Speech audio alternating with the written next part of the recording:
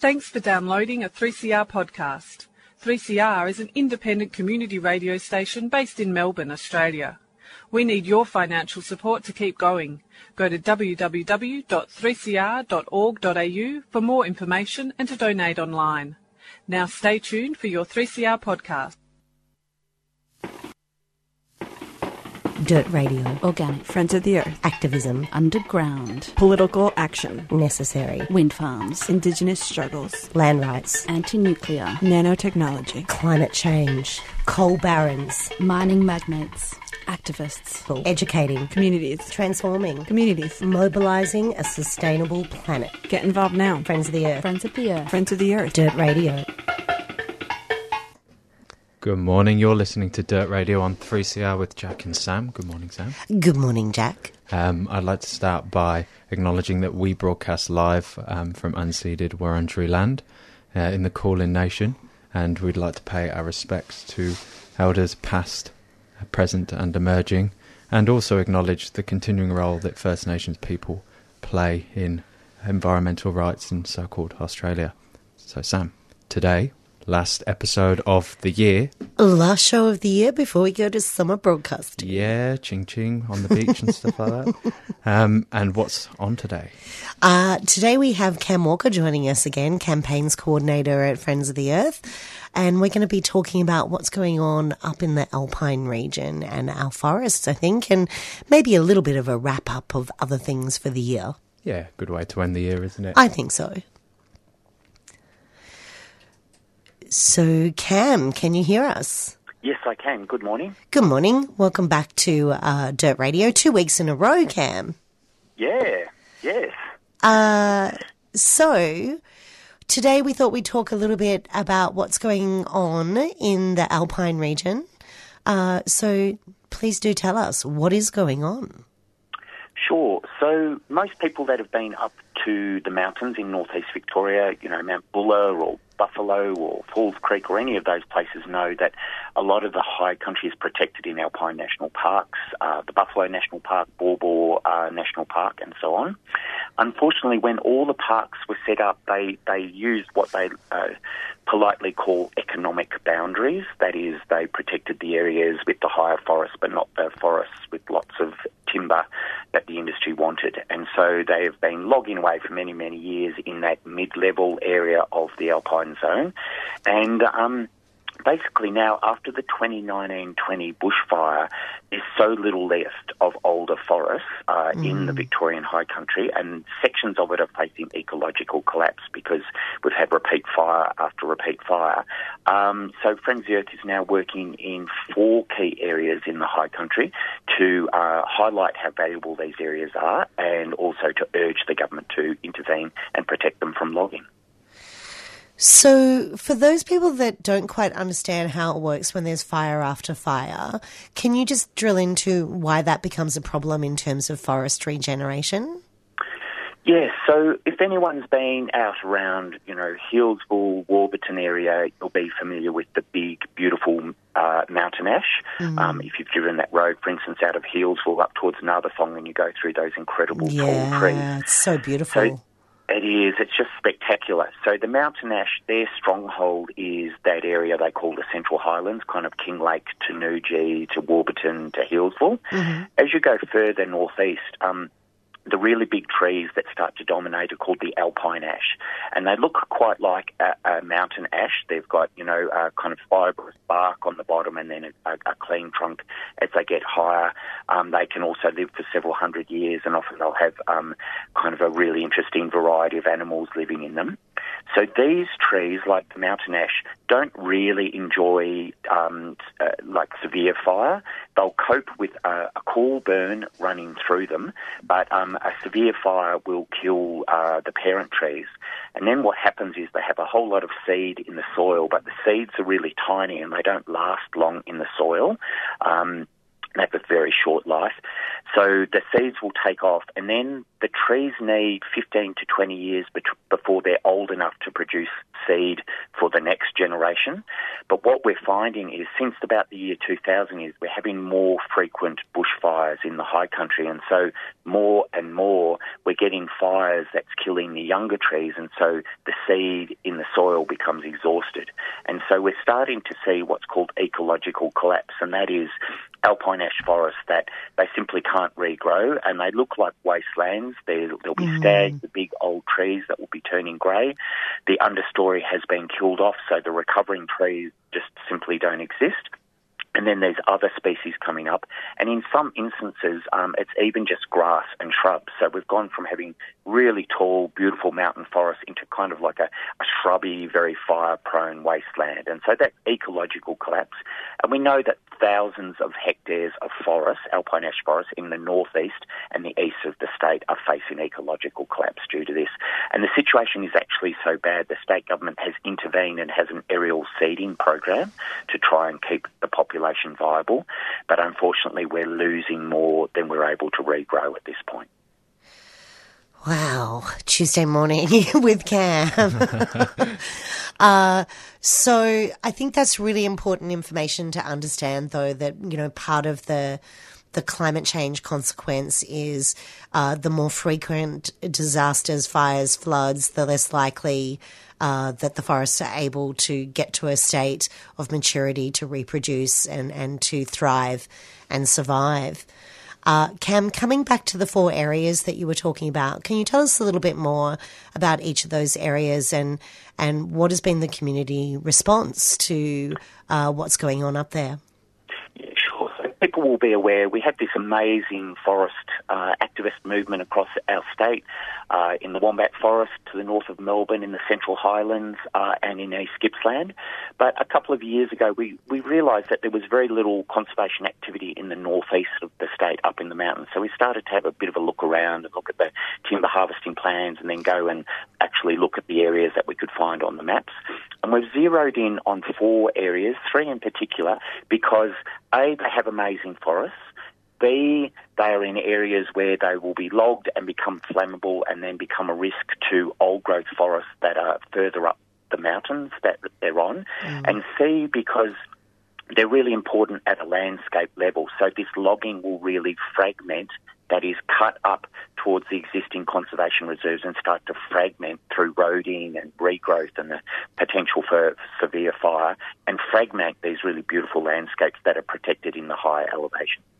So the 4 areas are the Dargo High Plains, which people might know the town of Dargo, the Little Dargo River, which is up near Mount Hotham, Mount Wills, which is near our highest mountain in the state, which is called Mount Bogong, and also Mount Sterling, which is a really popular skiing area near Mansfield. So at this point, my understanding is that there is no logging happening in Victoria. Does that include those all through that area? That is, and that's as a result of the recent Supreme Court injunctions that have been sought by groups like Kinglake Friends of the Forest and Environment East Gippsland, and they've shown that Vic Forest just hasn't been surveying adequately for threatened species before logging. So we do have this real breather where Vic Forests have said, okay, we're not going to log anywhere in the east of the state. So these zones are all protected, but really not for a period of time. No one really knows. Those 4 areas that I've mentioned all have coops on the timber release plan. They can be cut any time from now, I think, through till 2024 or 2026, depending on where they are. And what Vic Forest need to do is go back in and survey properly, and then potentially they could start logging. So the area that's really concerning us at present is up at Mount Sterling, where logging was expected to start the week of November 21. They haven't been in there. They're not logging in there at present. We know that they are surveying, however, trying to, kind of tick the boxes so they can move in, and they could start logging as early as early in January. And Cam, do you know what is the process for what is considered adequate surveying? Because I know Friends of the Earth, our Forest Collective, as well as some of the Friends of the Earth Australia member groups such as Gecko, Watch, Victorian Forest Alliance have been doing lots of really effective surveying. So Do you know what Vic Forest's, guidelines are for what is considered effective surveying? Well, the key thing is they don't actually go to coops and survey them before logging. So they'll do a desktop assessment, basically, and look at the data that they have and say, oh, it's likely there's old growth there, or there's yellow spiders there, or there's a threat grevillea there, and then they might send teams in. But there actually aren't the resources at present. There's a unit that does this work, but they don't actually survey all the coops before they're logged. I'm a little bit hazy on this, but my memory is it's about 65% of the coops are surveyed. So that means that, a significant portion aren't physically surveyed before logging commences. But then there's the question of, well, have they been in there at the right time? Have they been in there, in the middle of the night when the greater gliders will be active? Have they really looked thoroughly? Have they been there when certain plants will be flowering so you can identify them? So that's where the citizen scientists come in, and Victorian Forest Alliance in particular has trained up this amazing team of people who are now skilled in identifying, in being in the bush at night and finding their way through difficult terrain and, identifying the areas where there are threatened species. So when we were up at Mount Sterling recently, for instance, we found what's called a feed tree, which has particular marks on it associated with the use by a yellow-bellied glider. We collected that data and then we've sent that in to the government for them to assess. Yeah. So was missed in the surveys that were done, we have to assume, by the government, assume that area was actually surveyed, and we've subsequently been back in there and there were teams in there, I think last weekend. I haven't heard what they may or may not have found. But yeah, it's kind of come down to the so-called citizen scientists to get out there, to get trained, to look around and then to report on what they find. And are Vic Forest and the government taking the citizen science seriously, or does it always end up with local communities having to go through a legal or a court process? The government or the relevant entity within the government will respond. But yes, unfortunately, it has ended up in court. There's been multiple Supreme Court injunctions sought now. And, an incredible work by groups like Kinglake Friends of the Forest and Environment, East Gippsland. These are volunteer groups.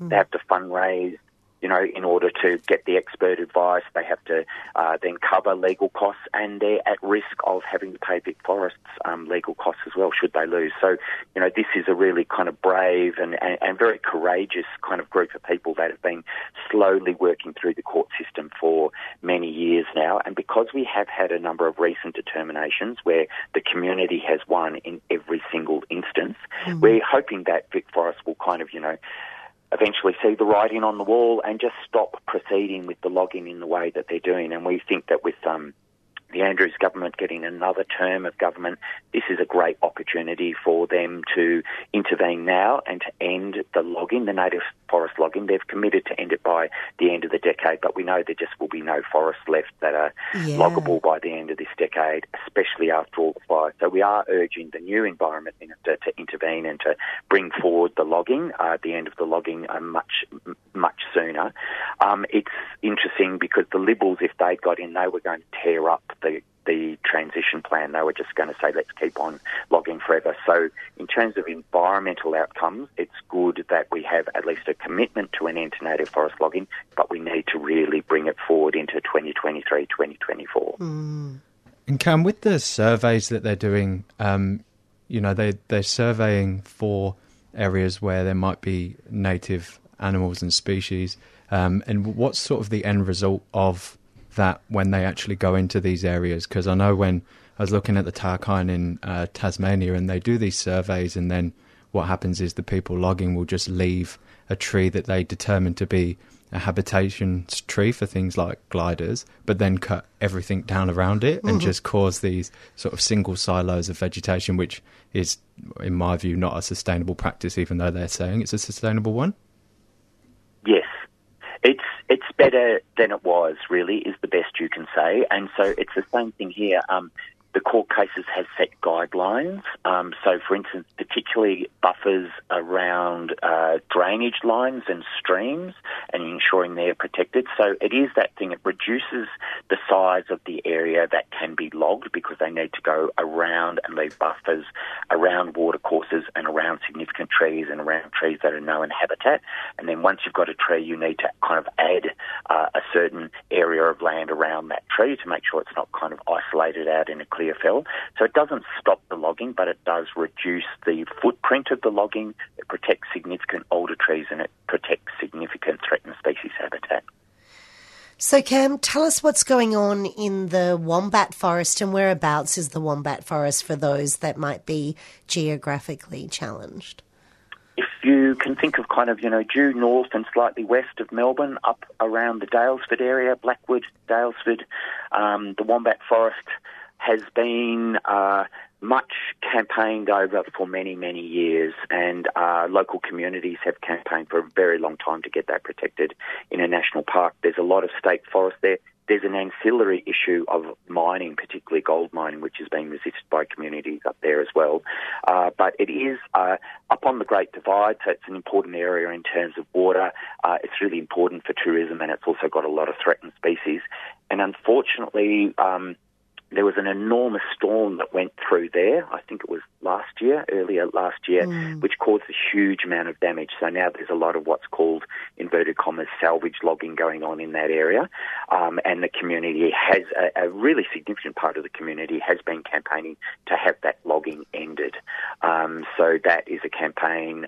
There was what's called a VAC investigation, which is a independent commission that goes and looks at the ecological values of areas.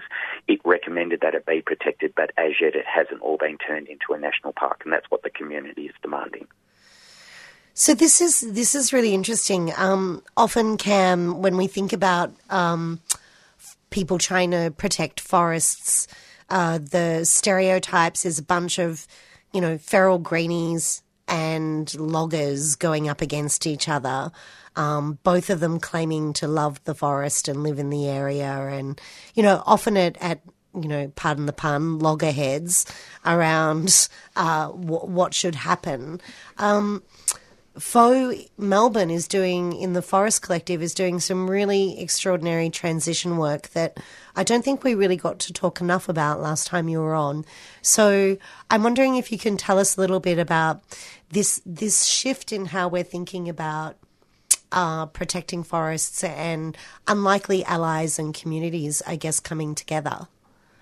Yes, so you're right. We have kind of been stuck in this frame for decades now, in simplistic terms, greenies versus loggers, and then you can put a class analysis over that of urban middle class people, against working class people in the regions, and that's not a place we want to be. We understand that we all have concern for the forest in our different ways, and we all have love for the forest in different ways. And the problems that we as environmentalists have is that the so-called native forest industry is largely a pulp and paper industry.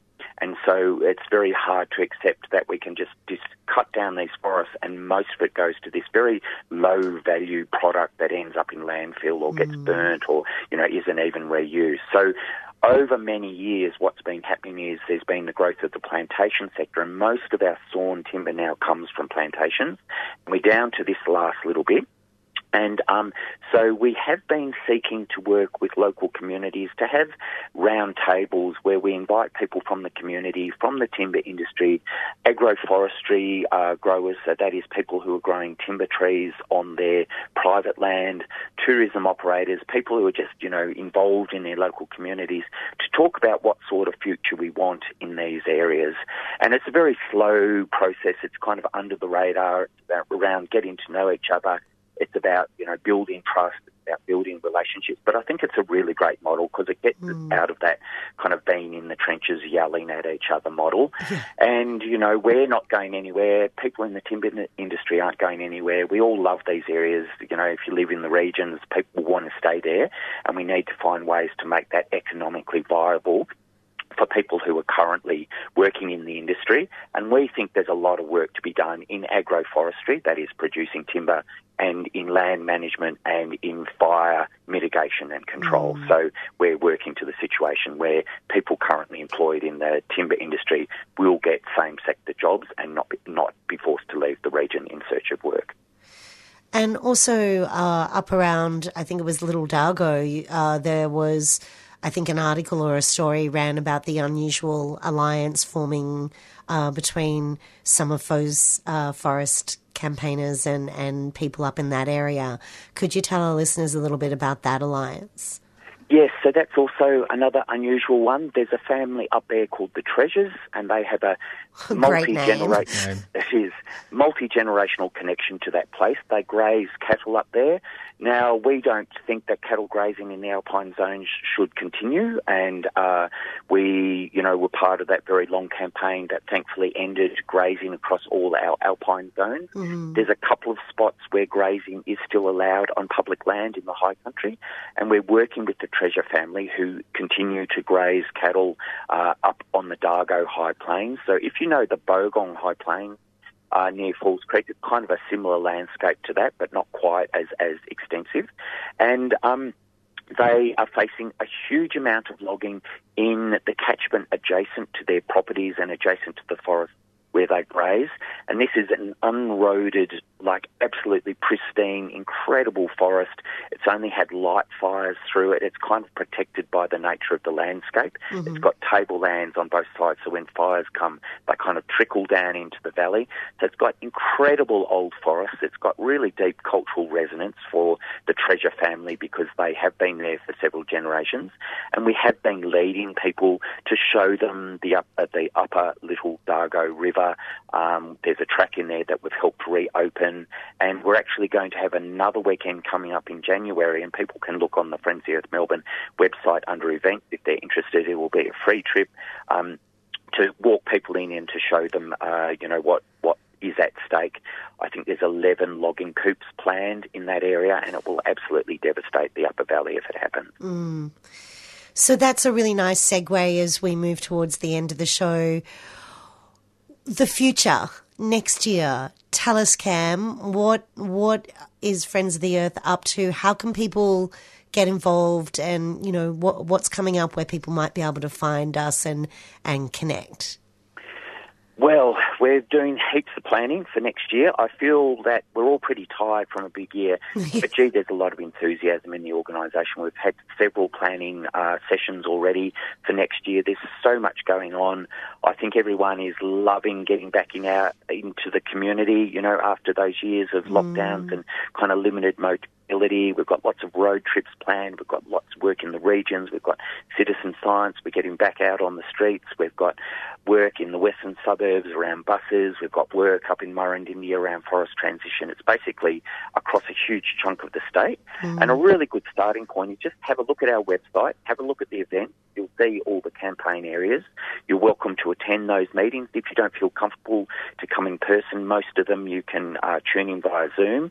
If you're concerned about just, public health issues, or attend, come along to one of the sessions and find out and get involved. It's going to be a really great year. Amazing. I am so extremely excited. Such a rad crew of organisers and activists at Melbourne working on such diverse issues. Cam Walker, I hope you do get a break. I hope the fire season, for those of you that might know, Cam is also a volunteer firefighter. I hope the fire season is not too bad over summer for you, Cam. Thank you, yes. So far, so good. I reckon we'll have grass fires out west, so we'll probably get busy later on in the summer. Yeah. Well, I hope in between that you do take a break, and thank you so much for joining us on the last show of the year and keeping us up to date on all the amazing work that is going on in the forest and for Melbourne Space. You're welcome, and I hope you too get a break in as well. Yes, we are planning to. Yes. Good. Thanks, Cam. Thanks for joining us. Thanks, Jack. Thanks, Sam. You're listening to Community Radio. 3CR. 3CR. 3CR. 3CR. 3CR. 3CR. 3CR. 3CR. 3CR. 8:55 a.m. A diversity of volunteers and is a great way to connect with Melbourne's activist community. Have you ever thought about volunteering, doing a reception shift, getting a program on air? Training in radio skills or contributing to one of the station's committees. There are many ways to be involved at 3CR. To find out more, go to 3cr.org.au and get in touch.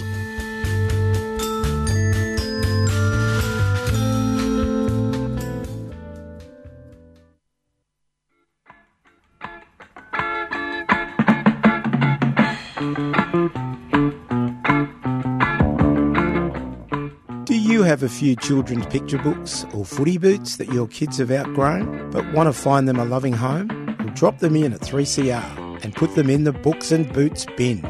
Books and Boots regularly sends pre-loved children's picture books and sports footwear to remote and regional First Nations communities and children across the country. Contact us at Books and Boots or go to the website www.booksandboots.org.au. We love a good book.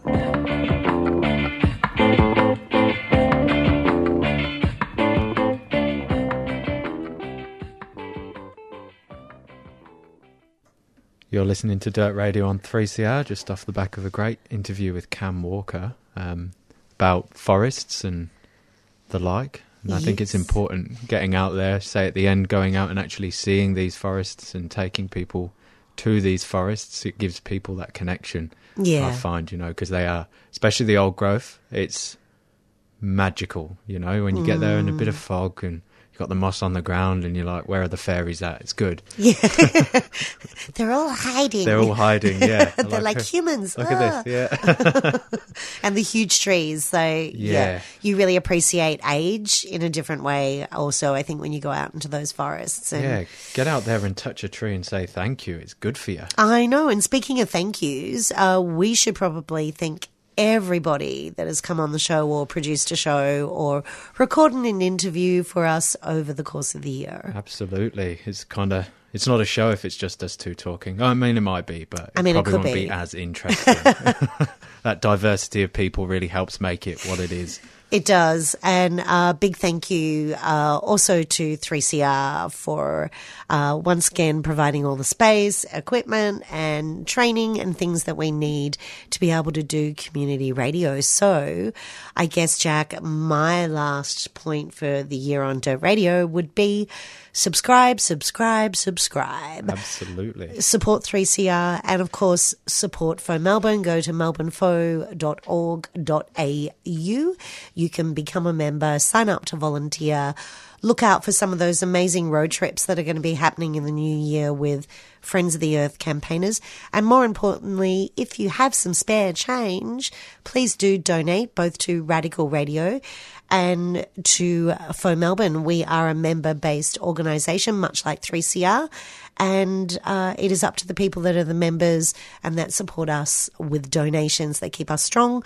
We don't take money from awful, destructive humans or corporations, so we are reliant on the kindness of strangers. Absolutely, and it doesn't work without it. There's a lot of good people giving up time. If you don't have money, that time as well is time so is valuable. crucial, and there will be, as Cam talked about, a lot more citizen science happening in the new year. So if you would like to go out and stand in the forest in the middle of the night and look for gliders or leadbeater possums or all the other creatures that come out at night, and you're not scared of that. Yeah, there's that. But get out there. It's good for Get out there health. and face your fears is what we say for the new year. Under the full moon. Under the full moon with some very beautiful, kind people that will keep you safe. Jack, it's been a great show. Big thank you to Phil Evans, who of course started doing Dirt Radio quite a while back when I stepped out for a bit.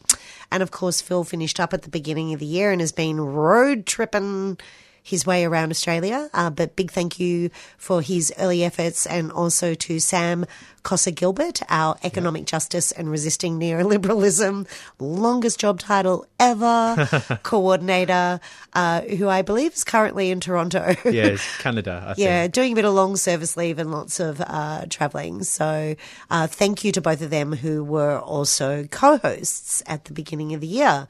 So much has happened. It has, yeah. Big year. My goodness. Hopefully next one will also be big. It gives us plenty to talk about. Yeah, I think it's going to be great. We are looking for people to get involved with Dirt Radio.